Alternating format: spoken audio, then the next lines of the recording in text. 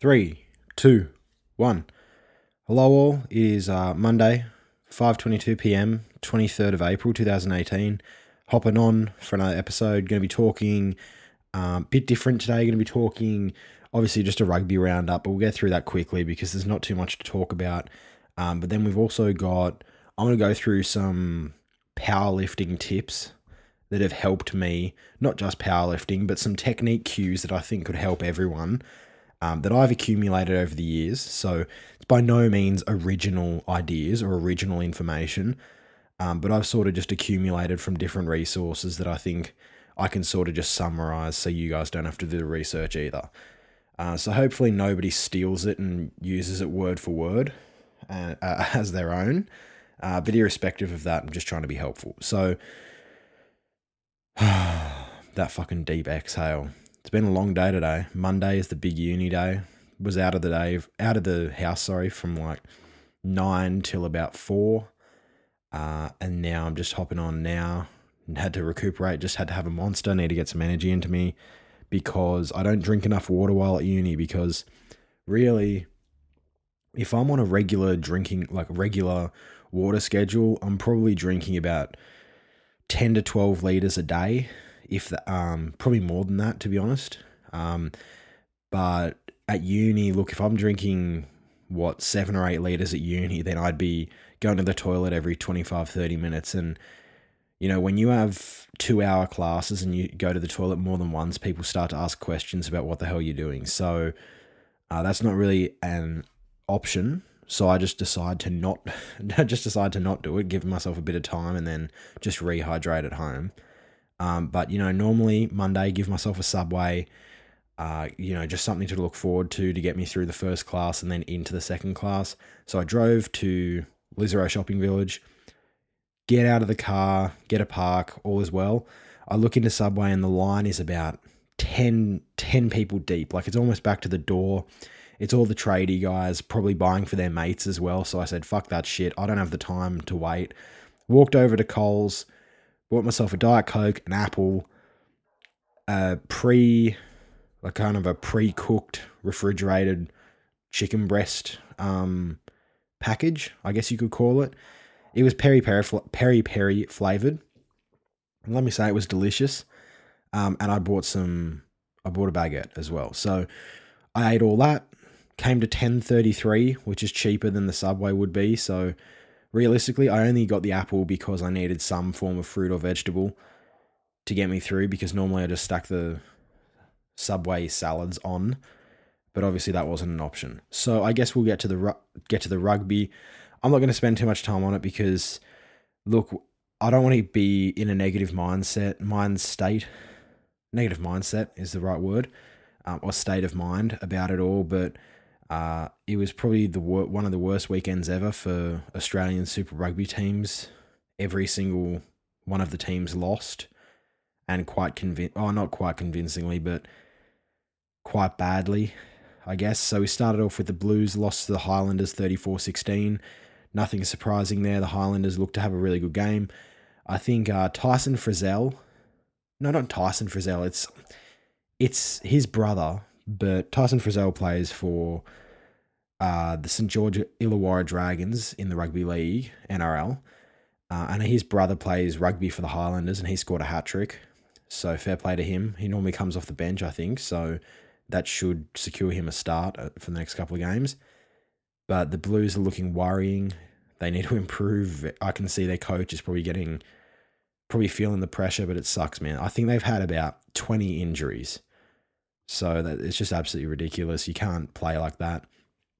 Then we had probably one of the worst nights in Waratah's history, losing 29-0 to the Lions. I think it's the first time ever the Waratahs have never scored a point in a Super Rugby game. I just really don't have much to say about that. 29-0. What can you say about it? The Lions were convincingly better. Obviously, they won 29-0. Waratahs have the bye, so they obviously need to reassess some things and get back to it next week. Then we had the Crusaders 33 over the Sunwolves 11. Really not a huge scoreline. You'd expect it to be a bigger scoreline. I think the Crusaders are an excellent team, and they started a few of their bench players, which was nice to see everyone getting an opportunity to start. But it's always good to see the Sunwolves, man. I'm happy that they get an opportunity to run about, but I just wish they had a few more marquee players. Pardon me, got a sore throat. I wish they had a few more marquee players so they could actually get through it and compete with the rest of the teams. Pardon me, just had to have a drink. Then we had the Chiefs 36 beat the Reds 12. I'm not surprised. At no point do the Reds look like winning this game or even getting close to winning it. Look, what do you say? I think the Reds need to, the way I see it, the Reds need to stick with some combinations and stop changing things every week. They've had about 4 scrum halves, the same 10, but 4 scrum halves. They're changing their centers, their wingers every single week. Like, the way everyone's been talking about James Tuttle, he's meant to be the future of Australian rugby as the number 9. He's meant to be the next number 9 after Will Genia. And he's not even starting for the Reds. He's not even on the bench for the Reds. So you start to ask questions. You're like, well, he started the season really well. He got dropped to the bench, which no one saw coming, and now he's out of the matchday squad. Why?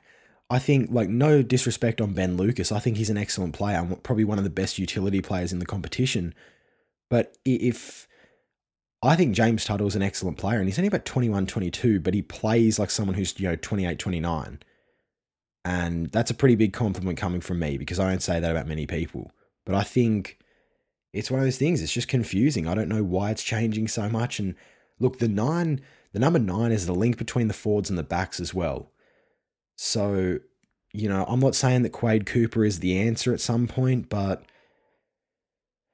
Jesus, man, it's, I'd say, I'm not saying that he's happy to watch them losing, but I'm saying he's sitting back and saying, I told you so. I'm not surprised, because I'm definitely not the hugest Quade Cooper fan, but I think, fuck me, if you're losing 4 games in a row, just at least bring him back to training. Let him mentor some of the younger guys. The other biggest problem I have with the Reds is I'm a young rugby player. I'm 19 myself. There's guys my age playing Super Rugby, and multiple guys as well. And I'm looking at it and I'm thinking to myself, there is not a chance that there's not someone who's 25, 26 with a more mature head and more experience who could do a better job. And in my eyes, you earn the right to play Super Rugby. You shouldn't be playing Super Rugby 1 year out of school, 2 years out of school. In my opinion, if you're picking guys who are 18, 19, 20, it completely undermines the Australian rugby system, because realistically what it does is you play school rugby, then you play Colts, then you play grade, then you play NRC, then you play Super Rugby. That's how it goes. But, people are getting signed off getting signed straight out of school, never playing a Colts game. People getting picked in the Australian under-20s without ever playing, New South Wales 20s, which is confusing. And I'm not saying it's a bad thing, but it just sort of confuses me, because the biggest problem with rugby, in my opinion, is there's no clear pathway. And I think that's the most confusing and frustrating thing as a player, because it's like, look, just fucking tell me what to do and I'll go and do it. But I don't want that. I don't want to have to depend on the right person sitting in the grandstand and for me to have the right look and hit all my fucking 1%ers and shit. Like, that's the other thing, is rugby's just very overcomplicated now. Like, lineouts are overcomplicated, scrums are overcomplicated, and it's like, look, for fuck's sake, just go out and play. The Barbarians might not be the best team in the world, but when they come together, they play well because they just go out and play what's in front of them. But I'd like to see some changes at the Reds, probably bring Quade Cooper back, at least give him a fucking chance and see what he's doing. Because it literally is a waste of money to have him in club rugby. It's 800 grand you could be spending on like 5 other players, but he's just playing club rugby. So either bring him back into the squad or just release him altogether. That's my opinion. And I'd say bring him back into the squad. Then we had the Bulls defeated the Rebels 28-10. Once again, at no point do the Rebels look like winning this. It's good to see the Bulls get a win, another win.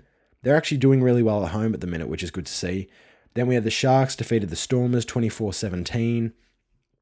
Not too many surprises here. I can't remember who I picked, but, just South African derby, always close, only 7 points in it. Then we had the Brumbies lost to the Jaguars, 20 points to 25. Really, just really worrying from the Brumbies. I don't know what's going on there. I truly have no idea why they're losing so many games, why they've started so poorly. The Jaguars have turned their season around, which is good to see. They're 2 from 2 on their tour. They'd be fucking loving life. How good's that? 2 from 2 against two Australian Super Rugby teams. But it's one of those things where I thought the whole point of cutting the force was to re-strengthen the other 4 teams. And at no point this season have any of the teams, except for the Rebels in like the first 2 games, at no point have any of the teams looked like they could win the competition, which is the especially worrying bit. And I think, look, I'm not an expert on it, and I'm not claiming to be either. This is just my opinion. It's my podcast, so I'm just putting my opinions out there, and I'll see if anyone agrees with me, but I don't really know what needs to happen. I think it's one of those things where there's so many players who slip through the cracks. And look, when you think about it, it's a pretty terrible system. Like, unless you either live as a New South Wales player myself, as someone who lives in New South Wales and would be a player in New South Wales, it's a pretty terrible system that basically the only way you're going to, I guess, progress a rugby career is by playing in Sydney. And I live pretty much as close to Sydney as you possibly could, and I'm still 90 minutes out from the nearest club, especially where I live. So you sort of look at it and you think to yourself, well, gee, this is what I did last year. Well, you look at it and you say, Jesus, well, that's 90 minutes each way. So that's 3 hours travel time right there. Then you've got 2 hours training. That's twice a week. And then on Saturday, that's a full day. That's leave at, 7:30, 8 o'clock, get home at 4:35. It's a huge commitment. And it truly is. And when you think about it, considering that we don't earn a cent out of this, my mates who have been playing league reps, just Central Coast reps for league, they've been being paid since they were 16 years old. May have only been $50 to $100 a game, but fuck, when you're 16 years old, 50 to $100 a week, man, that's like McGregor money. You know what I mean? Like you think you're absolutely balling. And I gotta say, if you were to add up all the money my family and myself spent last year between, train tickets, well, Opal card, obviously, petrol, fees for gear. Fees for kit. I don't want gear being taken out of context because gear means steroids and I don't fucking do steroids, but I know that someone will take that audio and think, oh, Fionn's paying for gear, paying for steroids. No, motherfucker, I'm not. But it's just one of those things where it really does add up, and that money adds up, and it's I don't know, it just is frustrating when you don't really get much of a return on it, especially like unless you're playing first grade, you're not playing in front of anyone. Like, if you're playing third colts, second colts, first colts, it doesn't matter what fucking grade you're playing in front of maybe half of the parents from each team. So you're maybe playing in front of like 20 parents. And if any of the boys from the games before you or after you stick around, like, it's one of those things where I'm used to, when I was first 15 captain, I look back on it, and you'd have all your mates, you'd have the years below in the grandstand, everyone's getting hyped about it. You think to yourself, all right, this is what the week's been building to. I've been chatting shit with the boys, getting ready for this game all week, looking forward to a big performance, and then people would congratulate you on it. And I don't know, it's just one of those things where I think, it just is a big investment. Another thing I hate is fucking night training. There's a reason why I lift weights at 9 a.m. And that is because I despise training at night. Like, if I have to do anything after 4 o'clock, I'm pissed off. And considering that rugby training is like 6 o'clock, 6:30, oh my God, man. Like, I remember there were nights when Dad and I'd get in the car, drive back to the coast last season, and it'd be like 8:45. And we're thinking to ourselves, fuck me. We've still got to stop for food on the way home.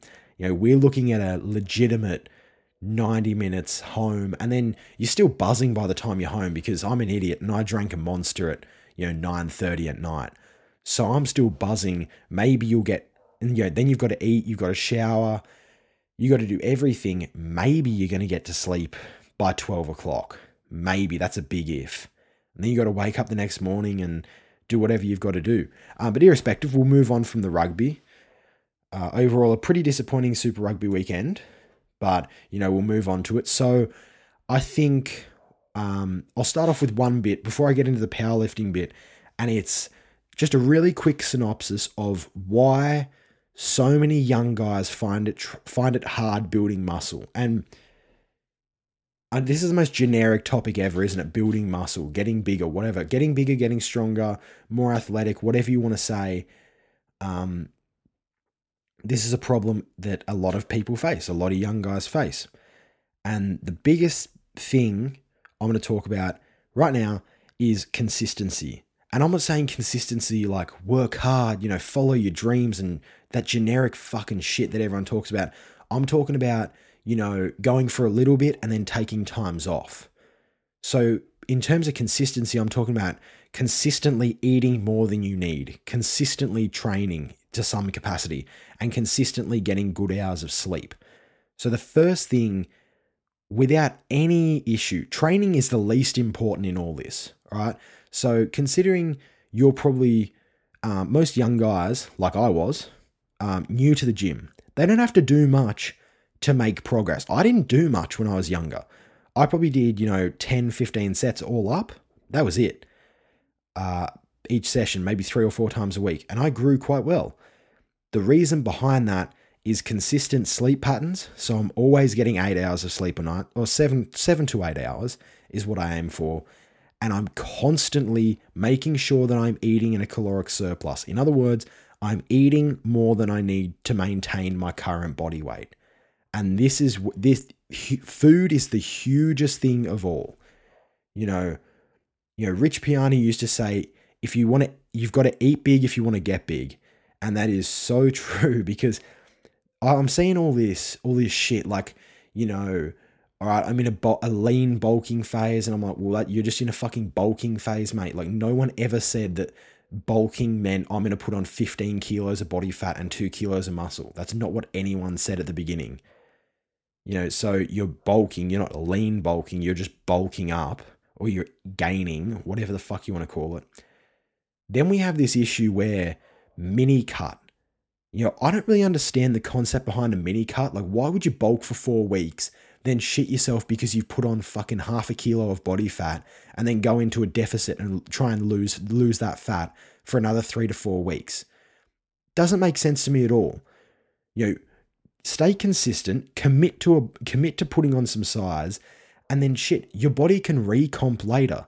So you're in deficits some days, you're in surpluses other days. Realistically, your body's just gonna work it out, But this is something, it just pisses me off, man, because it's like, and it's normally, like, I hate to say it like this, but it's normally like this stereotypically lean, skinnier guys who, the second they lose their abs, man, they shit themselves. They don't know what to do because they don't have that basis of muscle, and they've sort of in that in-between mark.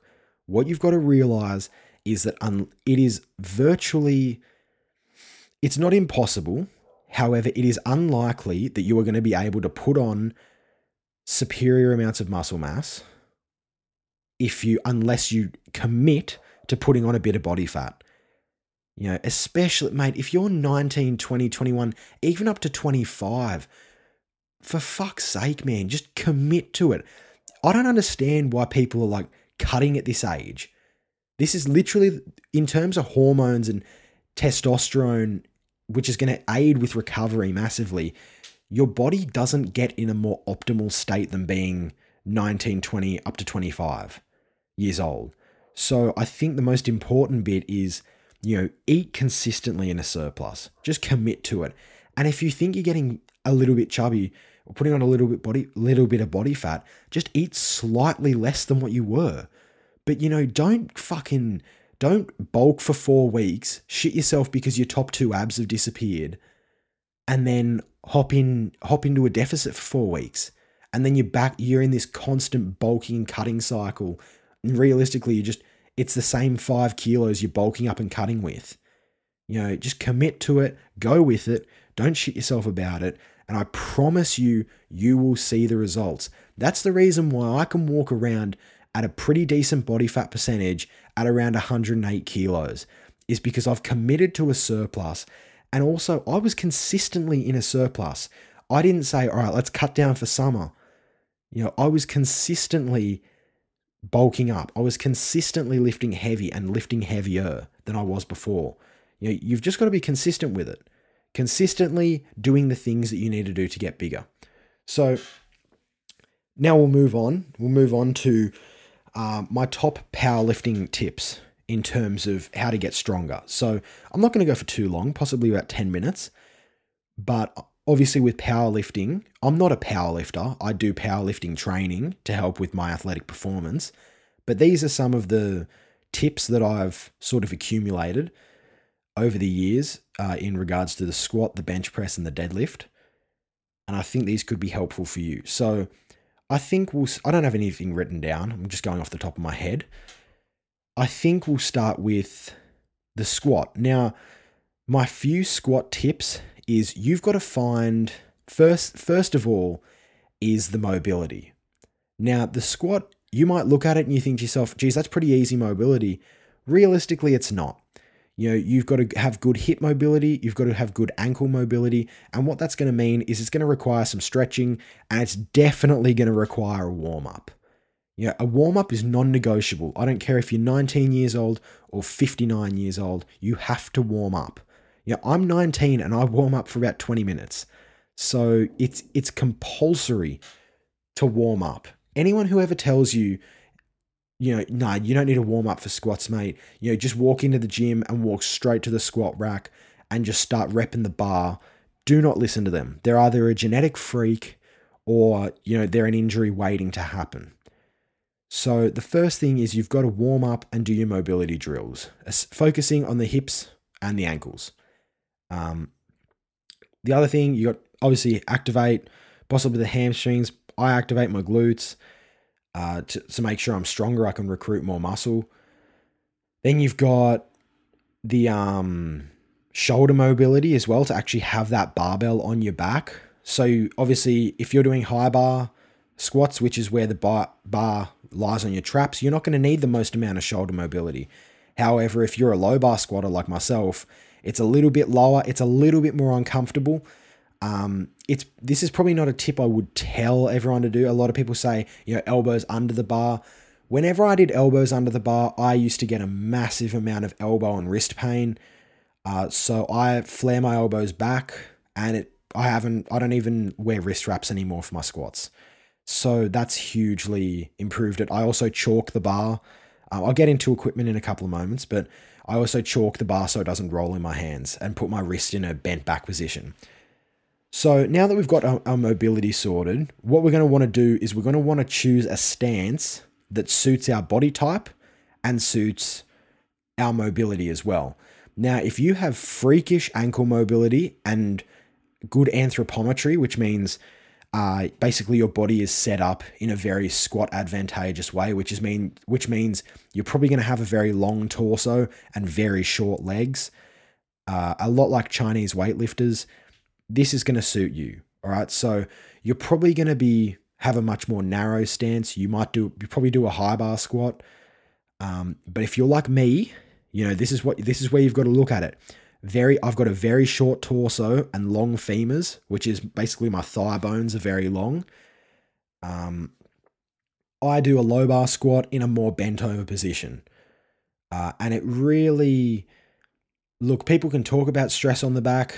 If you tighten up enough and, you stay tight the whole way through and don't good morning the weight up and press through the legs, you'll be just fine. So you've got to look at that. Now, the next thing is, I guess, stance.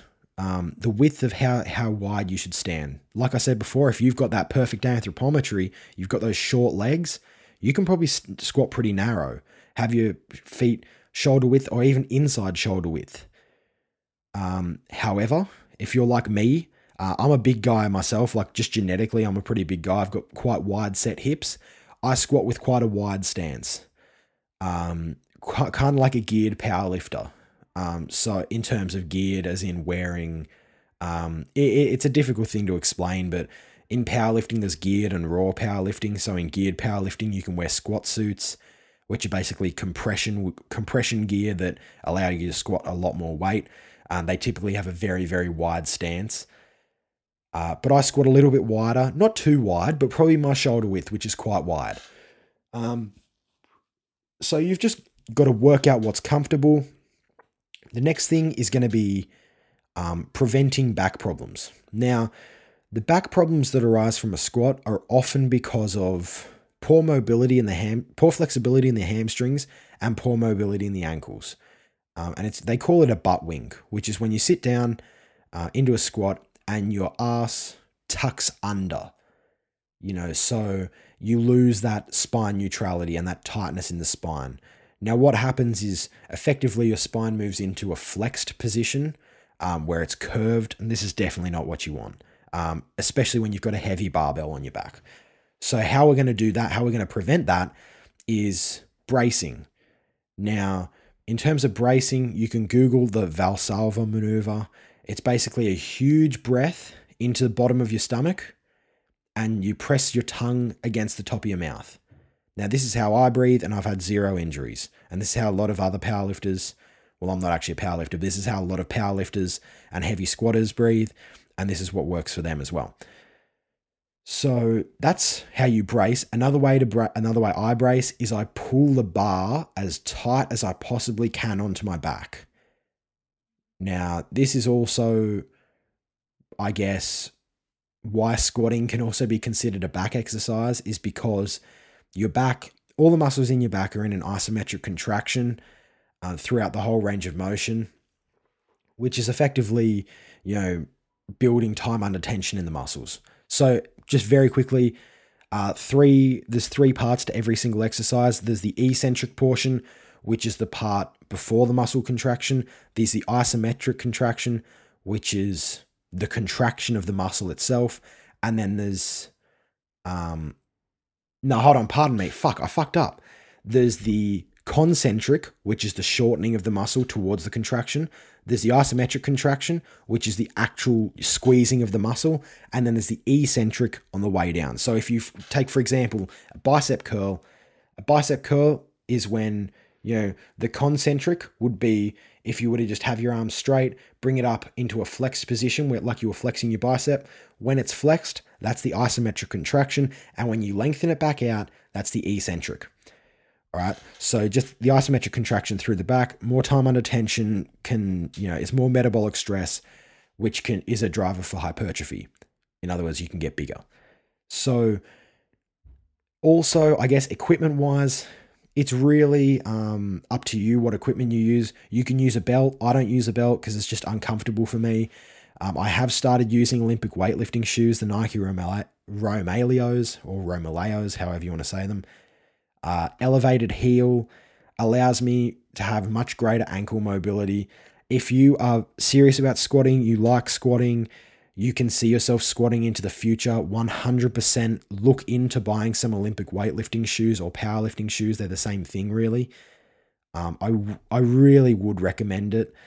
It's so much easier than squatting barefoot like I normally did. That's another tip. Either wear flat shoes such as Vans or Converse All-Stars, or go bare feet, or wear Romaleos or Addy Powers, So basically, go Olympic weightlifting shoes or flat shoes. And we could get into that at a later date, but we've been going very long on the squat right now. So all in all, find a stance that works for you. Nice big breath into the stomach. Tighten the bar over your back. Squat down and then press. Make sure you keep those knees out by screwing those feet into the ground. And push as hard as you possibly can away from the ground. And squeeze, and then bring your glutes through at the end. And in terms of the breathing, I like to breathe every single rep. I like to release that breath and take a new breath in every rep. People will talk about time under tension, well, whatever. But if we're trying to be stronger on every single rep, what we're going to want to do is take a new breath every time. All right, so now that I've got a lot of things like breathing and that out of the way, we can move on to the deadlift. Now, the deadlift is obviously a hip extension movement. It builds the back, builds the glutes, builds the hamstrings. It is probably the best exercise there is. Now, in terms of just a straight bar deadlift, we have the conventional style or the sumo style. Conventional is feet under your hips or shoulder, probably under your hips is the best way of putting it.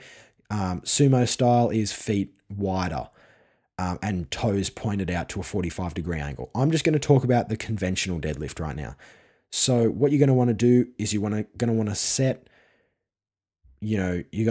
yourself under the, on top of the bar effectively. Feet should be cutting the bar, halfway through. So, your feet under the bar. I like to take if you just jump up in the air and land as you would in a vertical, as if you'd just done a vertical jump, then that's how I start off. Then you're going to want to obviously have the bar over you, probably over your midfoot, over your shoelaces, halfway up your shoelaces if you're wearing shoes. If you're not, just halfway through your foot.